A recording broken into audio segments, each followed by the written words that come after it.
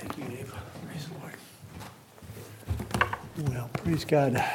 It's so good to sing some of these Christmas carols and just rejoice in our great God and His coming and the great advantages that we have as believers in the Lord Jesus Christ. And the question again I want to start off with, if you had to name one of the advantages of being a believer in the Lord Jesus Christ, one of the great graces that God gives you, one of the great blessings that happen to begin in yours, to live this Christian life, to function again as a believer in the Lord Jesus Christ, what blessing would you say that you're most thankful for that happens to begin in your life? And we realize the number of blessings that happen to begin out there are really without number. We might name again the whole idea of the doctrine of justification, that no matter where I am, how I'm living, what's in my life, what's outside of my life, I stand complete in the Lord Jesus Christ. And it's a great doctrine that speaks again of the finality, the finished work of the Lord Jesus Christ. We might talk about our sanctification, that I'm not a finished product, but God is changing me, molding me more to be like the Lord Jesus Christ.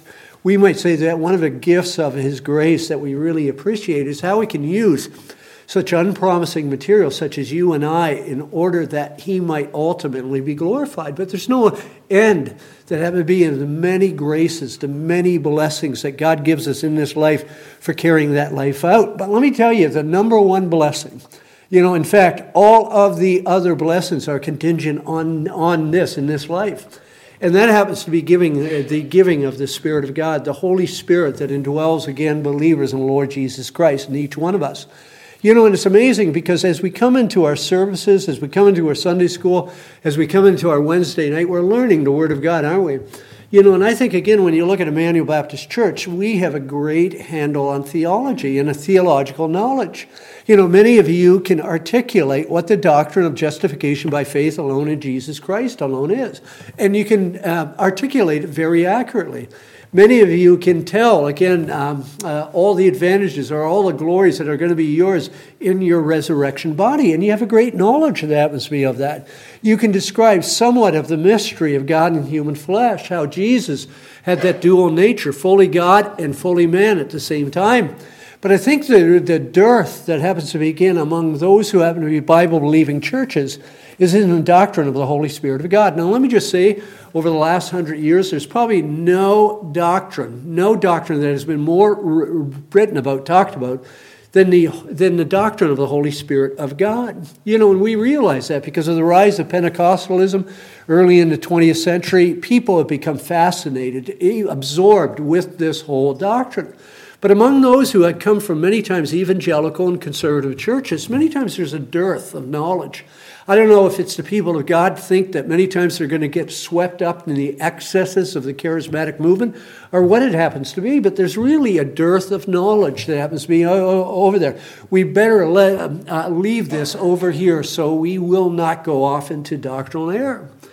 And yet it's amazing that Jesus Christ gives all of these truths and encourages his disciples, these apostles, because He's going away. He wants them to be strengthened, to be encouraged in the inner man with the task that He has given at hand. And we all know this. We all know beyond a shadow of a doubt that we're all strengthened anytime we happen to be around fellow believers. And so you can imagine the disciples, when they hear that God is giving, Jesus Christ is giving this monumental task, but He's going away.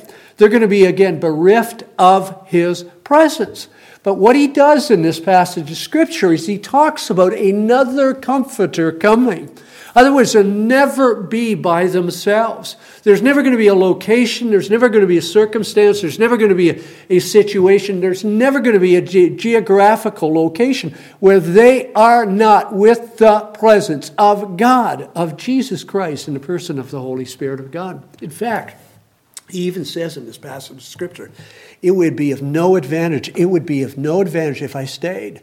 But it's of a great advantage if I go away from you. And when you look at this passage of Scripture, even when He talks about the greater work that we will do, greater work than the Lord Jesus Christ, when He talks about, again, even offering up prayers according to the will of Jesus Christ, and that He will answer them, this is all done because of the ministry of the Holy Spirit of God. But let me ask you again this afternoon this simple question. Do you know enough about the Spirit of God, the Holy Spirit of God in your life to encourage yourself this afternoon? Do you know enough about his ministry that happens to be in your life, who he truly happens to be, through all the trials, through all the difficulties, through all the sufferings, through all of the anxieties that you are going through this season, to really be encouraged to follow God? You know, again, like I say, there's such a dearth among those who claim to be Bible-believing Christians in the doctrine of the Holy Spirit. So how can you be encouraged by his presence if you truly know so little again about him? You know, and I really want you to be encouraged this afternoon. I really want you to be fortified as we live this Christian life out, recognizing the third person of the Holy Spirit and who he happens to be. And what I want us to do this afternoon to really undergird that encouragement in your life is I want you to know three things about the Spirit of God that I hope that will help you, that will fortify you and encourage your heart wherever you happen to be or whatever you happen to be going through in your life. And the first thing, again, I want us to see again about the Spirit of God is the Holy Spirit is truly a person. In fact, let's read verse number 16 of our passage of Scripture. It says again in verse number 16, "And I will ask the Father, and he will give you another helper to be with you forever." Now, when you look at what I would call monotheistic, the main monotheistic religions that happen to begin of the world, it's three of them, isn't it? When we look at the major ones, and they happen to be Judaism, they happen to be Islam, and they happen to be Christianity. And it is, again, something of an amazement that all three of them find this idea of a monotheistic God, that there's only one God in the teaching of the Old Testament. They would all say, this is our God, this is our God, this is our God. But the doctrine that really separates Christianity from those other two happens to be the Trinity of God, that God is one being, but three distinct persons, God the Father, God the Son, and God the Holy Spirit. You know, and let me just say that those other two major world religions hate the doctrine of the Trinity. You know, they look at Jesus many times and say, Jesus came, he was a prophet, he was a great man, but that's all he was. He was just a man, probably the highest of man, but that's all he was a man. And when they look at the Spirit of God, they say the Spirit of God is just a manifestation of God, just a force, just the power of God, but he is not a person. You know, and yet when you come to this, and if you're really going to find comfort of the person who is with you, you have to understand his personhood. And this is where we see in this verse that happened to be right here, verse number 16, he is called another comforter. In other words, they had received so much comfort, so much encouragement from Jesus. But Jesus says, I am going to send you another one like me, that will encourage your hearts, you know, and always be with you. And it's an amazing truth. You know, and so when you look at the personhood of the Holy Spirit of God, it's absolutely necessary if we're going to gain encouragement, you know, with his presence in our life. And let me tell you, it's taught throughout the New Testament. In fact, in the book of Ephesians, again in Ephesians chapter 4 and verse number 30, it says, "And do not grieve the Holy Spirit of God, by whom you were sealed for the day of redemption." And let me tell you, beyond a shadow of a doubt, you cannot grieve things that are just a power. You know, I might look at the power outlet that happens to be over there, and I might go over and kick it. And guess what? It's not going to be grieved, is it? And why? It does not have personhood. I can go and kick Jeff Mitchell, and he might grieve if I can't kick him hard enough. You know, and why? Because he is a person. And we realize through our disobedience, this is what the person of the Holy Spirit does. He grieves. He realizes the glory of the Father that happens to be above. He realizes the worth of the Son. And therefore, he grieves again over the sin that happened to be of his people. Only a person can do that. You know, we have in 1 Corinthians chapter 12, verse number 11, it says, "And all these are empowered by the one and the same Spirit." And he speaks of the Spirit this way, who portions, in other words, he gives to each individual as he wills, Only, again, a person can apportion. Only a person has a will. So I can look out, I can see various different needs that happen to begin out there, and I can choose out of my will to apportion, to give what is necessary to those that happen to be around me. That's a function of personhood. And also 1 Timothy chapter 4 and verse number 1, it says, now the Spirit expressly says that in the latter times some will depart from the faith by devoting themselves to deceitful spirits. Oh, am I reading the right verse? Yes, yeah, I'm sorry. Now the Spirit expressly says, and that's what it says. He speaks, he talks, he communicates. And that's what the Spirit does. And let me tell you, once you establish that the Holy Spirit is God, you don't have to establish his deity. And because his deity is taken for fact, once you establish that he's a person. And the reason why is because the most common the most common descriptive words for the Spirit is this: the Holy Spirit of, one person knew it, the Holy Spirit of God. That's who he is. And so once you establish that he's distinct from Father, distinct from Son, at the same time, in unity with them, you have to say this beyond a shadow of a doubt, that he is God. So we have the Holy Spirit again of God. And so like the Son, the Spirit, and like the Son, where he is a person, the one that Jesus Christ ascends, has his personhood. And let me tell you, that makes all the difference in the world. And how we think of this Christian life and how we live out this Christian life. Because so often believers in Lord Jesus Christ look at the Holy Spirit of God as basically an energy force, a power, almost like a battery. If you have a battery on your phone, when your phone again runs down, what do? You recharge it. And we come out on Sunday. Why? Because we want our spiritual batteries recharged by the Holy Spirit. You've got to have more of the Holy Spirit. Got to have more of the Holy Spirit. Got to have more of the Holy Spirit. Let me tell you, if you have the Holy Spirit, then if he's a person, you have all of the Holy Spirit. You don't have part of him.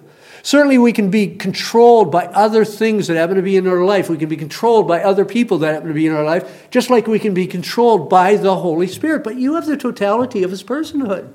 To think that he's somehow an energy force that we have to tap in or somehow draw from or whatever it happens to be is a pagan idea. This is Simon's whole idea, again, of the Spirit of God in the book of Acts. When he comes to Peter and he says, I want to buy this Spirit. I want to buy this energy force that happens to be, again, right here. But the Holy Spirit is a person that helps us in the ministry that he's given us. In Acts chapter 13 and verse number 2, it says, when while they were worshiping the Lord and fasting, the Holy Spirit said, here's the communication, here's the direction, set apart for me Barnabas and Saul for the work I have called them to do. And this is an amazing thing because he's a person, he has a particular work. And that particular work all revolves around Jesus Christ and the manifestation, again, of the Lord Jesus Christ in our life. And let me tell you, he couldn't do that. He couldn't will that if he was just an energy force. So the thing that we have to understand is the Holy Spirit is a person. But the second thing I want us to see about the Holy Spirit that I think should be a great encouragement to each one of us is the Holy Spirit is the Paraclete, isn't he? He's our divine comforter, our divine helper, our divine counselor. And you see that again in verse number 16 because it says again in this verse, it says, and I will ask the Father and he will give you another helper to be with you forever. So when it says another, he's like Jesus Christ in that he has a personhood, but he's like Jesus Christ in this, in that he has the same ministry as the Lord Jesus. And when you look at the ministry of Jesus, what was it? It was to glorify the Father by pointing and directing hearts to trust in him as Lord and Savior. So when the Spirit comes, when the divine Paraclete comes in each one of our life, it's the same ministry to direct our hearts and help us direct other people to the Lord Jesus Christ. It's the same ministry. And often we ask ourselves, because often we feel so impotent in the work that God has given us. How are we to carry this out? And the reason why we can carry this out, the work of the Lord Jesus Christ, is because of what he says. He will give you, speaking of the Father, he comes from the Father, comes from the Son. He will give you another helper to be with you. Now, let me just say this word helper is an interesting word. in Greek, and all those, again, who know another language know this, that many times one word cannot really carry the full orb meaning of the native language in which it was spoken of. And so it is, again, with this word. In fact, if you were to look at various different translations of this verse, you would probably come up with various different words that are used there. Some, like what we have right here in the ESV, have helper. Some other ones have comforter. Some others have counselor. And the reason why all these different words are being used is they're trying to take all the meaning of this Greek word so it's understood. But none of those words in and of themselves carry the full orb meaning. So when we look at helper, many times when we think of helper, we think, I'm striving to do something, but I just can't quite do it, and somebody comes out over and helps, right? If we're trying to nail something in and we don't have enough hands, we'll ask somebody to hold something so we can pound, or whatever it happens to be. They're helping us out so we can do it. The helper, again, right here is basically this. We can't do it. We cannot do what Jesus Christ has called us to do. And that will become so apparent in chapter number 15. If we're not connected to the divine, to Jesus Christ, Jesus says, you can do, here it is, nothing. And here we're forevermore connected to the Lord Jesus Christ through the ministry of the Holy Spirit. And he is our divine helper. And he's also our divine comforter. And a lot of times, again, when we think of comforter, we think, again, we're grieving. We think, again, we're in a distressing situation. Somebody comes over to us and comforts us in our plight, in our sorrow that happened to be right there. And there's something of a meaning that happened to be there. But when you talked about a comforter in the ancient world, you not only talked about that comfort that they would bring you, but that they would lift you out of that state. They had the ability to change you, again, in the midst of that state. And that's what the Holy Spirit has. And not only that, he's our counselor, isn't he? And when we think again of the counselor, we're thinking again of taking the truths of the Word of God and making them active, making them real, making them pertinent that happens to be in each one of our lives. So the Greek word that's used here is the Greek word parakaleo, and I don't expect you to remember that, but it's stem, it's a compound word, right? It's para, which means alongside, and kaleo, which means to be called. In fact, when you look at the stem, kaleo, it's actually used of the church. When you look at the word church, it's ecclesia. We are called out people for the glory of the Lord Jesus Christ. Well, when it describes the ministry, again, of the Spirit of God, he comes alongside, aiding us in, here it is, in the ministry that God has given us that we might glorify the Lord Jesus Christ. And I want you to think how practical that is. Think of how practical that is, because Jesus has said three things, again, that believers are to be active in this chapter. And none of them are possible without this Spirit's work in each one of our lives, the divine paraclete. If I do not have the paraclete, I can't do this. And think of what he says. He says something absolutely shocking. He says, in this life, think about it, you're going to do greater works than I had ever accomplished here. And we realize what that is, right? It's the preaching. It's the making and maturing of disciples of the glory of the Lord Jesus Christ. It's going into all the world and making known Jesus Christ. And we realize that. And it's amazing, right? Because on the night in which Jesus was betrayed, we all know the story again of Peter, right? He flees away initially from the Lord Jesus, and then he comes in the courtyard. He denies knowing the Lord once, twice, and even curses the third time to convince everyone that he does not know this Lord. But on the day of Pentecost, he stands up and boldly says, you're guilty of executing the Christ, and in him is the only hope of forgiveness of sins. You need to repent. And 3,000 come to a saving knowledge of the Lord Jesus Christ. How was Peter able to do that? And here it is, because of the divine paraclete. Think about it. We are called in this chapter of Scripture, and he tries to encourage them. He says, whatever you ask in my name, according to my will, I will do it. Well, how do we know what's according to God's will? Have you ever thought about that? There's so much sin that happens to be in us. I don't think we realize it. We're so clouded. We might even ask things that in which God might be glorified. But the reason why we're asking for it is this selfish motivation. And a lot of times we don't even know how to ask, how to pray. And think of the ministry of the divine Paraclete, because he comes alongside of us. He's going to make it all about the Lord Jesus Christ. But listen to what Romans chapter 8, verses 26 and 27 says. Likewise, the Spirit helps us in our weaknesses, for we do not know what to pray as we ought. But the Spirit himself intercedes for us with groanings too deep for words. And he who searches hearts, listen what it says, knows what is the mind of the Spirit, because the Spirit intercedes for the saints according to the will of God. Who knows the will of God better than the Spirit of God? He's the third person in the triunity of God. He knows the will of God because he's God. Isn't it incredible?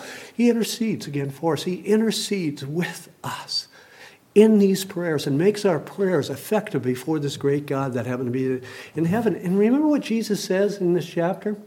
Because when we look at this, he tells us we're going to do these greater works. He tells us to pray, but he also tells us this, something absolutely shocking. And it happens to be in verse number 15. He says this, if you love me, you will keep my commandments. Now, let me say beyond a shadow of a doubt, that's a statement of fact, right? Even as we went through it, that's not a command. He's stating a fact, if you truly love me. But here's the question. Do we love God? Do we truly love him? And here's a better question. Can we love God with all of our heart, with all of our soul, with all of our mind, with all that happens to be in us? And here's the answer to it. Absolutely not. But there is one who has come. There is one who happens to be God. There is one who brings all grace and all the ability, again, with him, that we might glorify God, that we might actually love him and follow him. And who is he? He's the Paraclete. That we might follow God, obey him, make much of him. So look at verse number 16 again. It says, and I will ask the Father, and he will give you another helper to be with you forever. He's with us whatever we go through. And let me tell you, beyond a shadow of a doubt, aren't you encouraged by his ministry in your life? Aren't you encouraged that he is involved in our Christian lives, that we might make much of the Lord Jesus Christ? So we see, again, first of all, again, when we talk about the Spirit, again, of God, that he is a person. We see that he's the divine Paraclete. But the third thing that I want us to realize about the Spirit of God is that he's Spirit. And think of how significant it is that he is Spirit. Because since Jesus is Spirit, or since the Holy Spirit is Spirit, he can indwell us. Look at verse number 17 again, that happened to begin right here. It says, even the Spirit of truth, whom the world cannot receive, because it neither sees him nor knows him. You know him, for he dwells with you and will be in you. What a great truth, isn't it? It's so rich. We many times talk about the dichotomy again of humanity.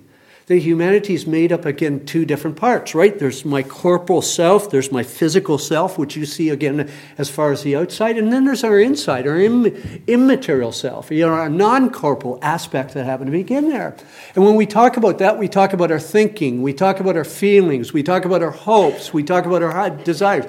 And nobody can know your hopes, your desires, your feelings, what is going on in the inside of you, unless you share it. And why? Because it's inside of you. It's Spirit, right? It's invisible. Well, think about it. When we talk about the Holy Spirit, we talk about the Spirit. He's able to come inside of us and dwell with us, be at home, again, in our very hearts and our very inner person.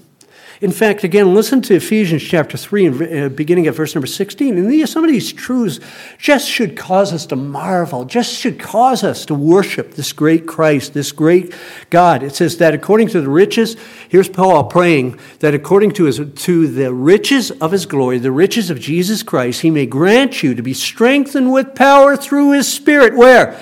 In your inner being, so that, here's the outcome, that Christ may dwell in your hearts through faith, through the Holy Spirit of God, that you, being rooted and grounded in love. And imagine being rooted and grounded in the love of the Lord Jesus Christ, where he is real, where he is authentic, where your trust is in him. What is that? That is the work of the Holy Spirit of God that happens to be in each one of our lives. And I love what he's called here. He's called the Spirit of truth, isn't he? Because when you look at what Jesus said to the woman that happened to be again at the well, he said, again, those who worship God must worship him. Here it is, in spirit, Holy Spirit, and in truth, the Spirit of truth. And it's absolutely amazing. He comes and he changes us from the inside, but he not only changes from the inside, but he leads us into truth. He's not the spirit of falsehood that will cause us to be somehow sincere about God, but be led in a false direction. He is the Spirit of truth that will lead us in the truth of the Lord Jesus Christ. So he's a Spirit of truth. And this verse says, even the Spirit of truth, whom the world cannot receive, because it neither sees him nor knows him. You know him, for he dwells with you and will be with you. And I love that, don't you? Because it speaks again of a contrast, doesn't it, in between the world. And when it speaks of the world, it's just basically talking about, again, a non-believer, somebody who doesn't believe in Christ, someone who doesn't follow Christ, someone who has no affinity, again, of this great salvation that we have. Here's this person, and he neither sees Christ, he neither knows, again, the work of the Holy Spirit of God. But here, we're told over here, the true believer knows the Spirit. Can see the work of the Spirit. Now, let me tell you, a lot of people read this verse, and a lot of times they'll say, well, I've never seen the Spirit.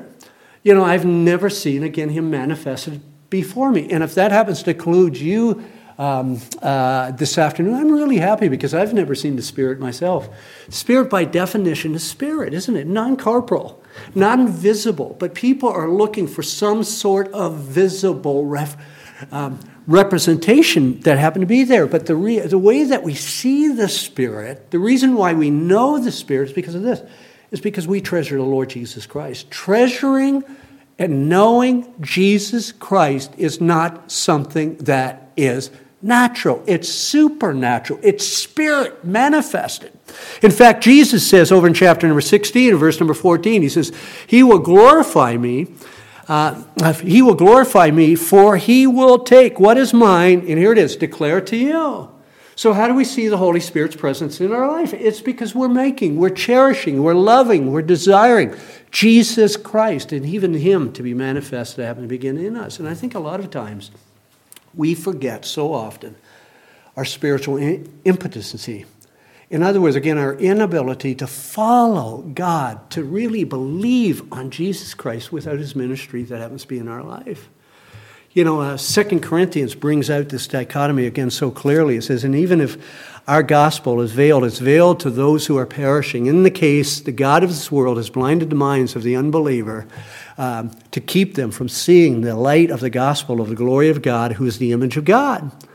So here is the God of this world. Here is stone cold hearts. Here are people who want nothing to do with the Lord Jesus Christ. And here again is even the God of this world who's blinded their hearts and blinded their minds even more.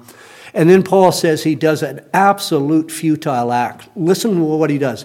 For what we proclaim is not ourselves, but Jesus Christ as Lord, with ourselves as servants for Jesus' sake. Now let me tell you, what a futile act, isn't it? The God of this world is blinded to minds. People don't want Christ. They have stone, hard hearts.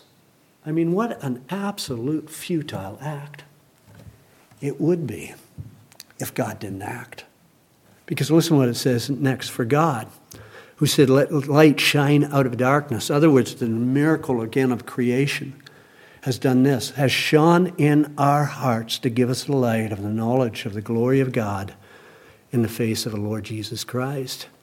Those who are perishing can't see that work. They can't recognize that work. But we, again, who are on this side, we realize the blinders have been taken off. But when we realize the blinders have been taken off, that's the work of the Spirit of God. The Spirit comes and gives us new life. We realize that no one can see the kingdom or enter the kingdom of God without the work, again, of being born again. Well, the one who does this, the one who causes this work to be effective in our life is the Spirit of God. And I even love this. Because so often, even in our struggles that happen to be in our life, we might think it is hard to truly see the work of the Spirit that happens to begin in our life. But think how even this manifests his work in our salvation. Because in Romans chapter 8 and verse number 16, it says, the Spirit himself bears witness with our spirit that we are the children of God.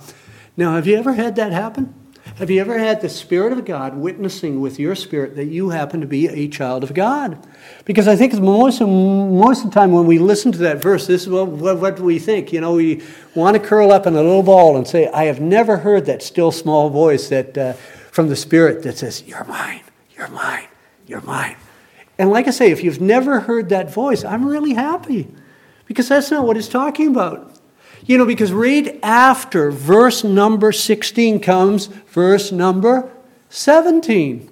And it continues on and it says, and if children, in other words, if this is true of us, then heirs of God and fellow heirs with Christ, provided we suffer with him in order that we may also be glorified with him. So think of what's going on. I'm going through difficulty. I'm going through struggles. I'm going through pitfalls. I'm falling or whatever it happens to be. And here the Holy Spirit comes and witnesses with my spirit how? That I am joint heirs with Jesus Christ. He has done it all. I have this perfect standing in his sight forevermore based upon the finished work of the Lord Jesus Christ. And based upon that finished work of the Lord Jesus Christ, when I recognize that in my life, it's amazing. I love him more and I want to follow him. I want to cherish him. It has a sanctifying effect that happens to be in our life. But why does that go on? Well, why that goes on is the Spirit is witnessing with our spirit that we truly are the children of God.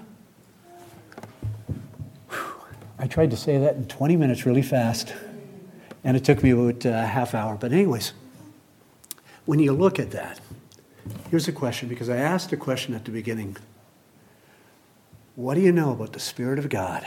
Do you know enough about the Spirit of God that could encourage your heart as you go through all of the struggles, all of the difficulties, all the pitfalls, all the trials that happen at the beginning of life? Well, here in this verse, we find the Holy Spirit is a person. He's personal to us. We find beyond a shadow of doubt, he's the great paraclete who will come alongside, give us the necessary grace, whatever we are going through. And because he's Spirit, no matter where we happen to be, you think of the corporal presence of the Lord Jesus Christ and say, yeah, I want that, I want that. Jesus Christ is more present with us than the apostles ever have because he's dwelling in our hearts and in our lives. And here's my plea this afternoon. Be encouraged. Be encouraged. The reason why we will persevere, we will make it to the end, we will be conformed to the image of the Lord Jesus Christ is greater is he that is in you than he that is in the world. Praise God for the Holy Spirit and his work in our life. Let's bow our hearts in a moment of prayer.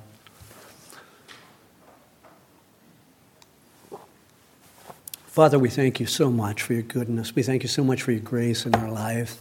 And we thank you so much for the triune work of the Godhead. We thank you, Lord, for your planning. We thank you for the execution of Jesus Christ, Lord, and how he came and lived that perfect life and died that substitutionary death. And we thank you so much, Lord, for the application of all of this work of Father and Son to our lives. We thank you, Lord, that he dwells in our hearts, and even the prayers that we're offering up right now are acceptable in your sight because they come, Lord, through him. And we thank you. We thank you so much. Just be with us now, Lord, as we go to our time of singing. We praise you. Let us be encouraged by these truths. We ask this in Jesus' name. Amen.